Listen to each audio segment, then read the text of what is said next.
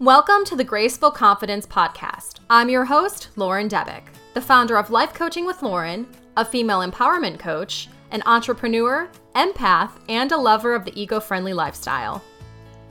My mission is to help women take control of their lives by teaching them how to increase their confidence in an authentic and genuine way so they can achieve both personal and professional goals. I will share ways to increase your confidence, tips on how to integrate grace into your life, as well as stories and advice from other experts on how, as women, we can better empower ourselves and those around us. I will show you exactly how to use the power of confidence and grace to create an empowering and invigorating life that you are excited about waking up to every single day. Now, let's dive in. I would like to give a shout out to my patrons, Wuslos, Britton, Barbie, Lisa, and Glenda. Thank you so much for your continued support of the Graceful Confidence Podcast. If you are interested in becoming a patron of this creative project, please check out my link in bio. Have you ever had the opportunity to meet someone who you did not know was going to enter your life, but when they did, you were just so excited about meeting them, their energy, and learning that there are people like you out there in the world? That's how I felt about today's guest. Today, I have the pleasure of speaking with Lisa Anderson. Lisa is the publisher and CEO of Lisa Anderson Media. A seeker of stories, Lisa publishes magazines and books to inspire herself and others. She has a strong desire to bring people together through our common thread of humanity. Lisa's work can be found in publications such as The Choose Letter, Locala, In Fitness and in Health, and elsewhere. The publisher of and participating author in the captivating anthology, Shameless, 40 Women Share Their Journey of Self-Awareness, Self-Love, and Leading with Light, which is being released in June 2022, Lisa plans to continue expanding her library of published works. A Wisconsin native, Lisa now lives in North Central Florida with her significant other and their 2 dogs. I hope you enjoy our conversation. Lisa, thank you so much for being here today. Thank you so much for having me. So I first met Lisa actually on social media without her knowing it. I was kind of a stalker, actually. So I saw that someone was sharing some inspirational, motivational words, and they were in Ocala, and I got so jazzed. So I think I followed you on Instagram, Facebook, everything really, really quickly, and you were probably like, who is this person? And then a few weeks later, I saw you at an art event that was going on, and I remember turning and looking at my husband and saying, oh my gosh, that's Lisa. I need to meet her. He's like, okay. So I met you that night, and since that time, we've had the opportunity to have several different conversations, and I've got to learn more about you, and I am just so excited and so passionate about the things that you are sharing with the community. So first of all, thank you. Thank you. Yeah, I remember seeing you, that you were in Ocala as well, and being very excited, and then seeing you at that art event I recognize her. It's funny how the paths sometimes cross like that. Yes. So since that time, we've had the opportunity to sit down and talk about both of our journeys, how I got started with the podcast, how you got started with your publishing company, and your story really stems from the concept of shame. And that's what we're here to talk about today, because I do think everyone at some point has gone through something in their life that has made them feel feelings of shame, of low confidence, and really that's what this is about. Your story and what you've learned from it and what you're sharing with the world. So to get us started, would you mind telling the listeners a little bit about your experiences with shame? Yeah, absolutely. I started thinking about the questions when you sent that to me and trying to pinpoint the first time that I probably felt shame. And what I realized was that I don't think I could really pinpoint that very first time. But what I did notice was that the times that I really remember that I still probably have nightmares about, even to this day, are the little things that stuck out to solidify the fears that you were already having. So I was a bigger child. I was always taller than everybody in my class. I was bigger boned, so I wasn't overweight, but I saw myself as that. And some of the things that would stick out would be in my early elementary days, when, let's say, my best friends were not in school, and the popular kids would come out to the playground and say, hey, do you want to play with us? And I would, okay, and they say, okay, well, you have to fall face down in the snow first in order for us to play with you. So I did it, and I remember getting up, and they were walking away and laughing. And then later in my probably, I think, middle school age, I was in a private school. Normally we would be wearing an outfit, like a uniform, and the girls were required to wear skirts. So that hit a lot, but you still always had that fear. And my parents were not very wealthy, so a lot of my clothes came from hand-me-downs and thrift stores. And so jeans didn't fit me all that well, and I wore what I had on a casual day one day, and two kids came up to ask me questions, and I pulled out from my desk. I was sitting down, and I pulled my chair out to go to my backpack, and so you could see this leg-thigh spread that happens no matter what weight you are if you're not wearing the right clothes, right? And I remember the boy whispering to the girl, "Oh my gosh, she's so fat," and the girl going, "Shh." And, those types of moments, just as I said, solidify those fears that you're already having about yourself. And so I think those are the moments that you remember feeling the most shame, even though you were already feeling that inside. Those are such specific pinpoint examples of times where you felt that. And I have my own moment, very similar to you. I was very tall at a young age, so I stood out significantly. And I did ice skating up north. We were doing our first show, and when we went back to look, my family and I went back to look at the video that my family had taped of it, there was someone in the background saying, "Is that the instructor?" referring to me because I was clearly significant larger than the other children.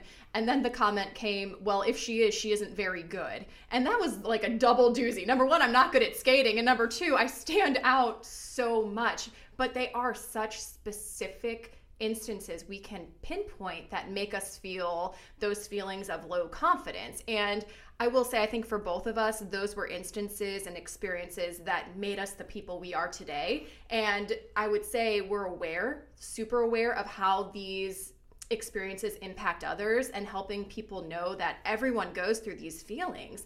And you made a comment during a conversation we've had where even the popular kids sometimes feel these things. Yeah, absolutely. I think it's just one way that they express themselves to make themselves feel better by making somebody else feel worse. So while some of us, like you and I, probably would internalize that, the popular kids that have a bit more charisma and they're looking to stay popular will make other people feel worse so that they can feel better about themselves and hide those insecurities that they have. So the point is, everyone feels these feelings. Yeah, I think that's the biggest lesson that you learn as an adult is really you aren't alone in these feelings that you have. So how did these experiences impact you as you moved forward and you grew up? Well, I want to go back a little bit to my mom as well, having an impact on how I felt about myself, because this was, back in the late 80s, early 90s. I was born in 82, so we still had film cameras. And my mom, growing up, had always been able to eat whatever she wanted to eat and just stay super thin. And she had my sister and I, and she wasn't able to lose the weight like she used to. She couldn't eat whatever she wanted to eat. And this was before the time of the internet and being able to really research good healthy habits. I grew up on a farm. We drank a lot of diet soda because we thought that was good and hydrating. It was cold, and you'd go a whole day without actually drinking water because you were just rehydrating with cans of soda. And, but I watched my mom's self-confidence really diminish, and that really had an effect on me as well because I didn't have a strong figure. And you can't blame her. She was struggling with her own self-identity at that point, but we had a huge chunk of time where my mom would run away from the camera. And this is obviously before the digital age, right? So it was film camera, and you can't redo the picture. You can't say, "Mom, come back out and be nice," It costs money to get that film developed. And most of the pictures for about a decade of my mom was running into another room, holding her hand up over her face. So that really impacted me as well. And then when you get into relationships, my first relationship, you grew up watching all the romantic movies. We were big on the AMC channel, and the Disney Channel. Well, there wasn't a Disney Channel, I don't think. But even the movies. But even the movies, yeah. Ariel, The Little Mermaid had come out when we were kids, and so you see these big romantic things. And so my first boyfriend, the poor man, I fell head over heels with him. It was only like 2 weeks in, oh my gosh, he kissed me, a boy liked me. I was 16 years old. But what happened was that he wound up starting a pattern for me in my relationships, because he broke up with me 2 weeks later, called me back a couple of days later, said, no, I made a mistake. And then 2 days later, he broke up with me to go out with a friend. So now we're in my early 20s, and probably the next most significant relationship for myself. And I meet a very charismatic man, and he is an alcoholic, which I didn't see at the time, because when you're living up north, most people drink a lot. So you're pretty used to seeing people have a beer or two in the evening. And of course, I'm in my early 20s, so everybody's drinking, right? And then he was narcissistic. He was emotionally abusive. And one of the things that it took me even a long time, almost 20 years later, to actually admit to myself, was that he was also sexually abusive. And so that relationship was because I had no self-confidence, and he could see that.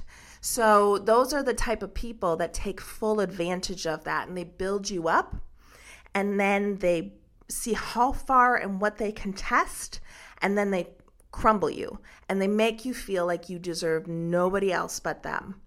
And so that was one of the most impactful, horrible relationships. And it started with my first relationship at 16. That one lasted for the relationship in my early 20s lasted for 3 years. And then it took me a long time. I kind of repeated that relationship in different ways. He wound up being a big cheater. I can't even tell you how many people he was with during that time. And I knew it. I watched the behavior, but I didn't have enough evidence to say that it was happening. And because he had instilled so much more self-doubt than what I already came into the relationship with, I refused to believe it. And when girls would show up, he'd be like, oh no, she's just absolutely crazy. She's nuts. She won't leave me alone. She's an ex. And you believe these little lies because you want to. Because you want to believe that he loves you enough that he wouldn't be doing anything like that. So, but it took me a long time. I'm in a very healthy relationship now. People look at us a little weird. We're so healthy that, we have actually never shared a bedroom. We come together for the fun stuff, of course, but we know each other well enough to say, I respect your space. He's an insomniac. I go to bed at 8 p.m. I get up around 4 a.m. That's about the time that he's lucky enough to maybe catch 20 minutes to an hour of sleep at a time. He also, when he is sleeping, he flails around like he has nightmares. I like my own space. So, I even get mad at the dogs on my bed sometimes. So we have these honest conversations, and everything is just very open and honest. And that, I think, it took me a long time to get there, and it took me a long time to be able to trust him enough with that as well.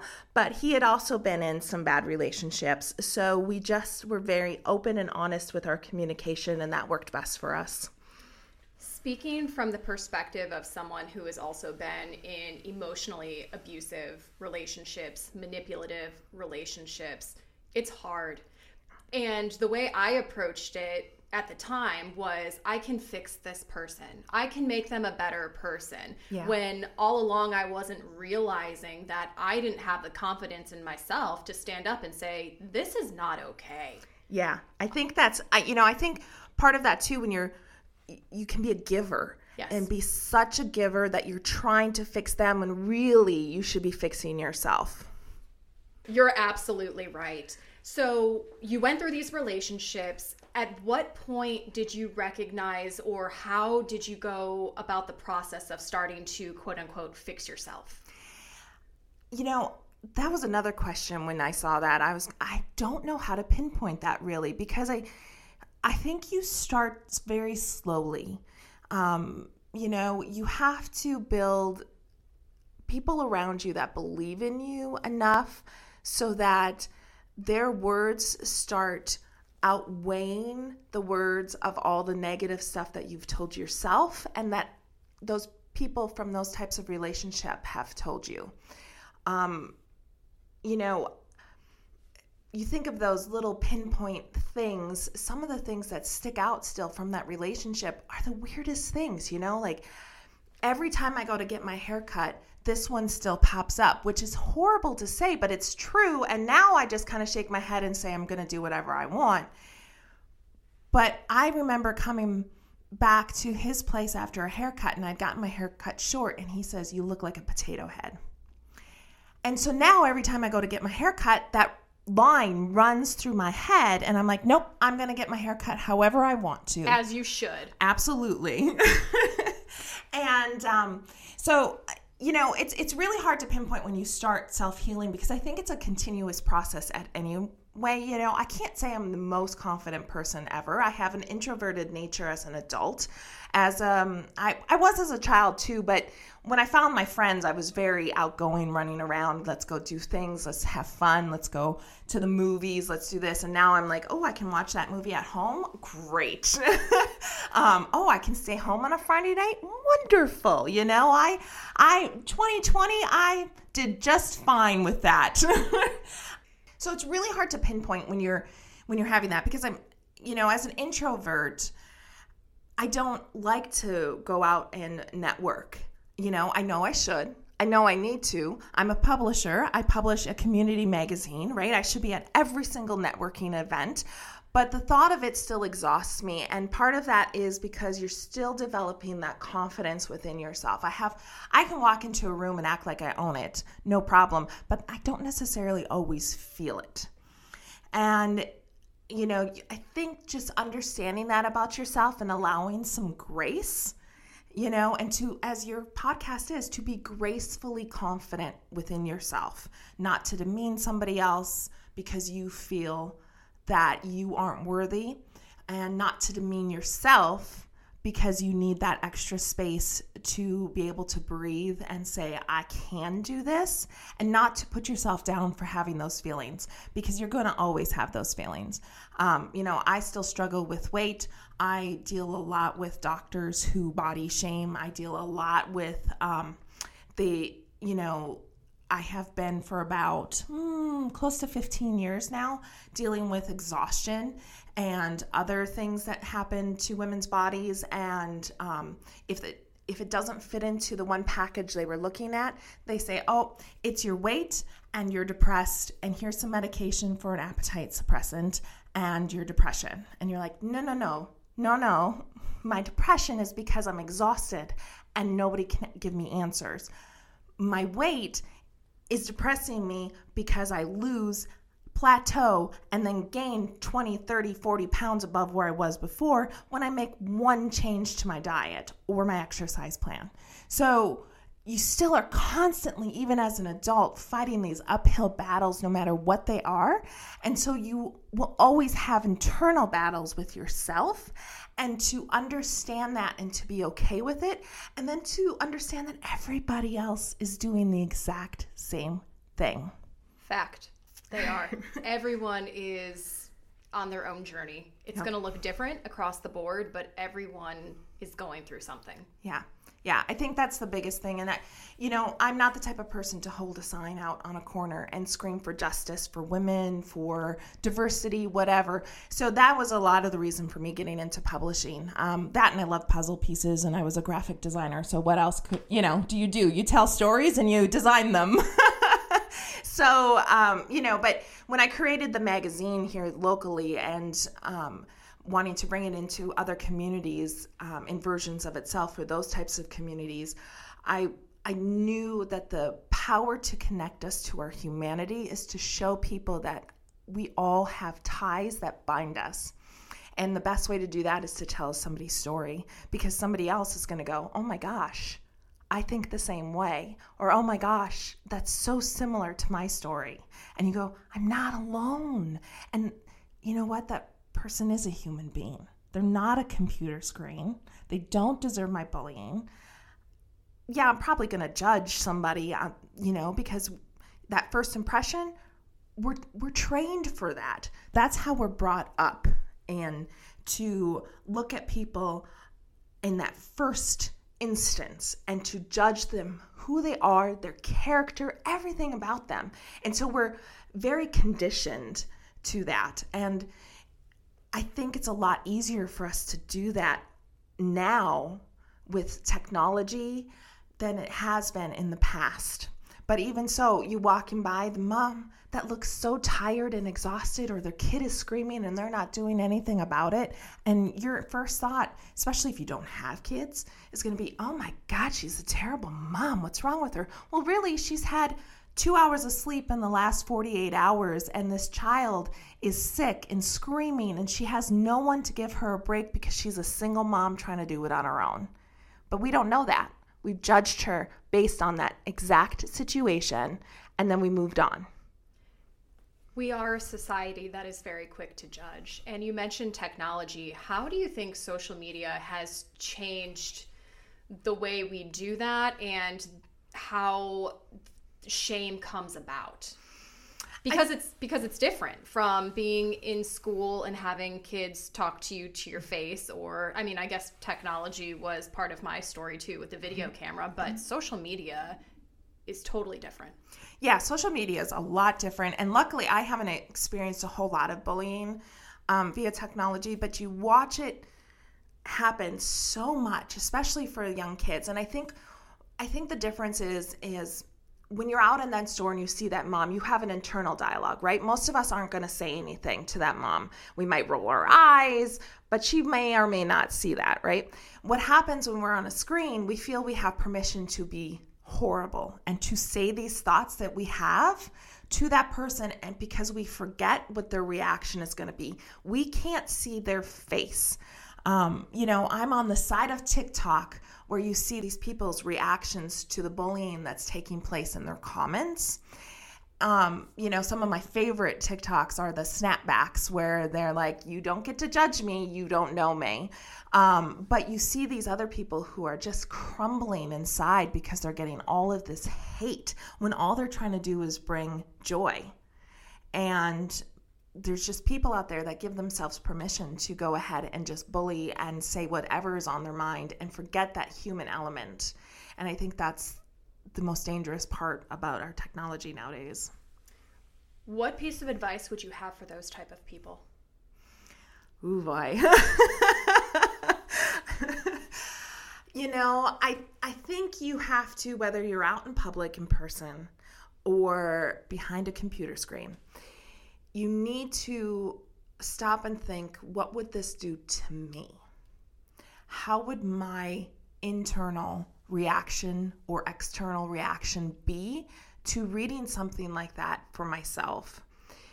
I think it's really hard to give people advice that have no self-worth, that they feel that they have to make other people feel less than, because it's going to take them a long time to understand that making people feel less than isn't going to make them feel better in the long run. They're still going to have those horrible feelings about themselves.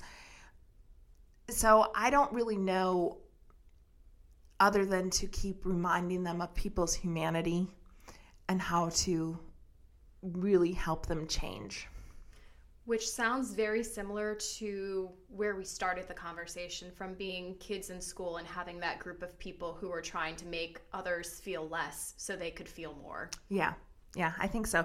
And I think that is rearing its very ugly head a lot more because we have that safety behind the screen. We don't get to see those people's tears. If they respond to our comment and are crying, we can go, don't need to see that, and scroll right by it.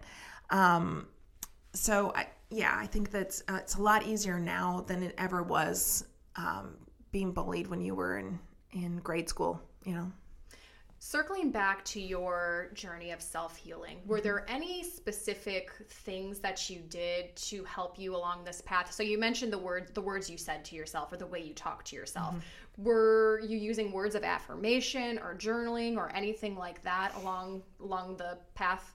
Yeah, I did a lot of journaling. I can't even go back and read my journals, quite honestly. I finally just threw them away when I decided it was about probably 3 years after I decided to not have kids. And I'm like, why am I lugging these around? I can't read them. I have no children to give them to. So let's just toss them out. I think that process for me was definitely healing, to be able to write stuff down.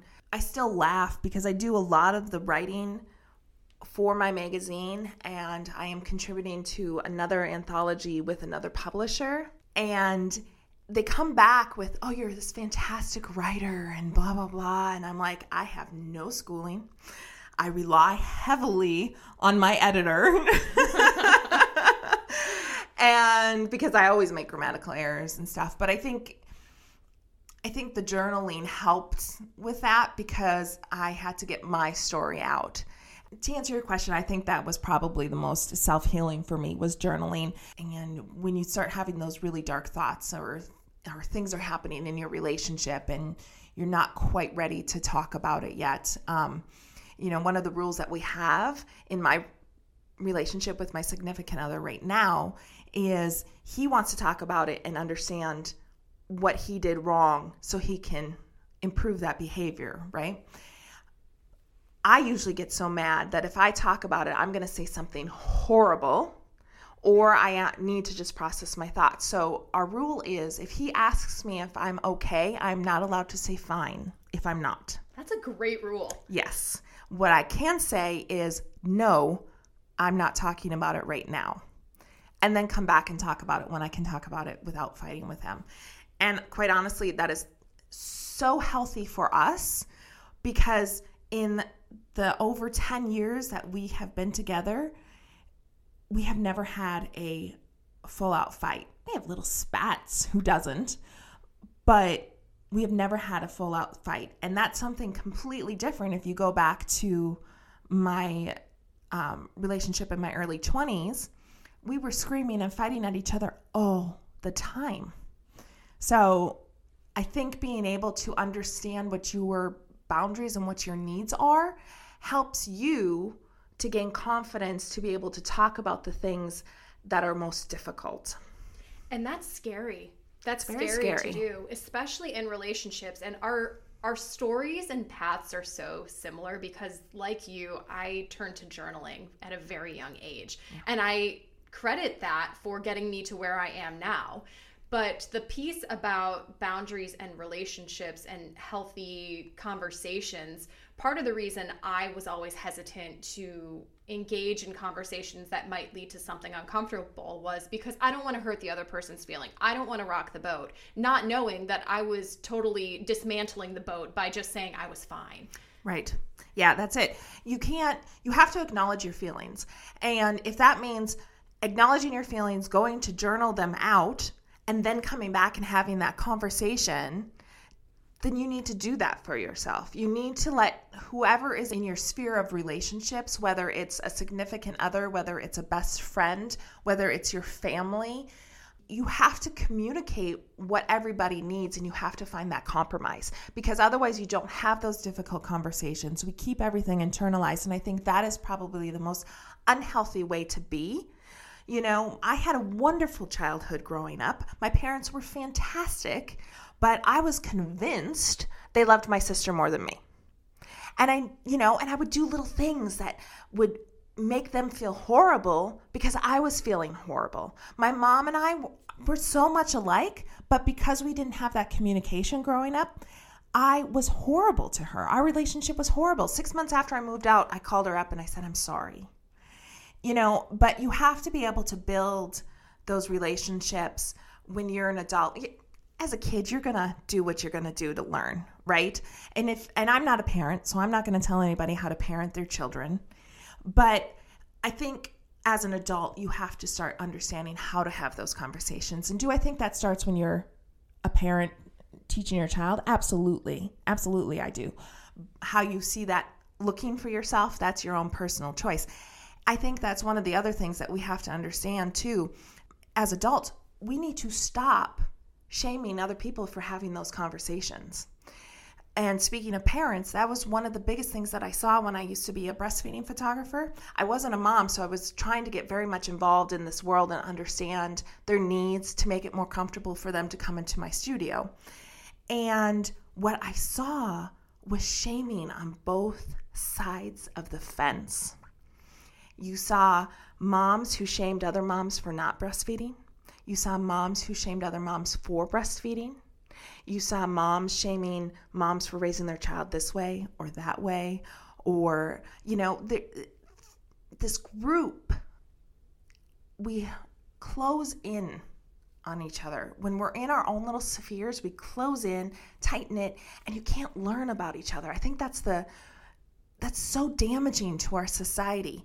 It was very difficult for me to learn about breastfeeding, to get in with these moms, because I didn't have kids. They didn't want to invite me in. And it took a friend to say, come, I got permission for you to come and be in this breastfeeding group. And did you know that was the first time that I learned that breastfeeding could hurt, and it doesn't always go the way it does on movies where the baby just goes to the boob and starts having some milk? I didn't know there was troubles. I didn't know moms screamed and cried in pain when their children breastfed. So I think understanding, to answer an earlier question, how do we get people to learn about, how to unlearn these behaviors, is by inviting people in to stop being that closed off group and to understand that everybody has a different method. If it's not damaging to somebody in our society or as a whole or hurting somebody, just let them be, Why do you think we close ourselves in? I think it comes to that herd mentality. We don't want other people that aren't part of our herd to know what we're doing. Becoming a magazine publisher was oddly very difficult. There was nothing, here's Google. Google has everything, right? Nope. So I think we're so scared of other people either judging us, taking away what we have, or not understanding, and that comes back to the judgment, that we just close it off to the people who can be understanding, So first you get these bigger groups, if we're going to go back to parents, right? So you have moms, and then you have single moms, and then you have moms that breastfeed and moms that don't breastfeed, and moms with one child and moms with multiple children, or triplets or twins, and we just kind of gravitate towards our likeness, and we do that as friends too, right? And when really sometimes the opposite people are who we need in our lives to kind of check us, right? But we just want to close in and feel safe, and it's safe to be with like-minded people. It's safe to be with people who look like us. It's safe to be with people who act like us. It's safe to be with people who have the same belief system as us. And it all comes back to that herd safety mentality, because we don't want the predators getting in. So what I'm hearing you say is, it sounds like we as a collective society in our different herds don't want to appear vulnerable. Yeah, that's exactly it. The fact of the matter is, staying in our herds is not always what's best for us, not what's best for the collective whole of humanity, not what's best for the world. So I think it's important to be able to recognize, while you may have your safety in your herd, you can find safety outside of that also. Absolutely. In different ways. Absolutely. And it all comes back down to that conversation, that willingness to, if you're going to judge internally, check yourself, and then say, maybe what, that mom over there is going through is she hasn't had more than 2 hours of sleep in the past 48 hours. So showing compassion, grace, and kindness. Absolutely. Lisa, if you can go back and give the younger version of yourself words of encouragement, what would you say? It hurts now, but it's the lessons you need to learn to become the person you are today. Who is the person you are today? The person I am today is someone who understands that I can be confident while also having self-doubt. I can be happy and smiling and forgiving while also being judgmental. I can be kind while also being mean. I am human. I make errors. And I just have to understand that other people's situations may not be identical to mine, but they may be the thread that tugs somewhere else within my life. I appreciate your transparency, your honesty, your vulnerability, your confidence, and your grace so very much. Thank you for being on this show today. Thank you so much for having me. If someone wanted to find you or learn more about the different projects that you have going on, where would they look? Well, I honestly haven't been keeping up with my social media that you found me on very well. But if they do want to find me, Instagram would probably be the best, and it's Lisa Anderson Media. Thank you again, Lisa. Thank you for tuning in, and we will talk soon.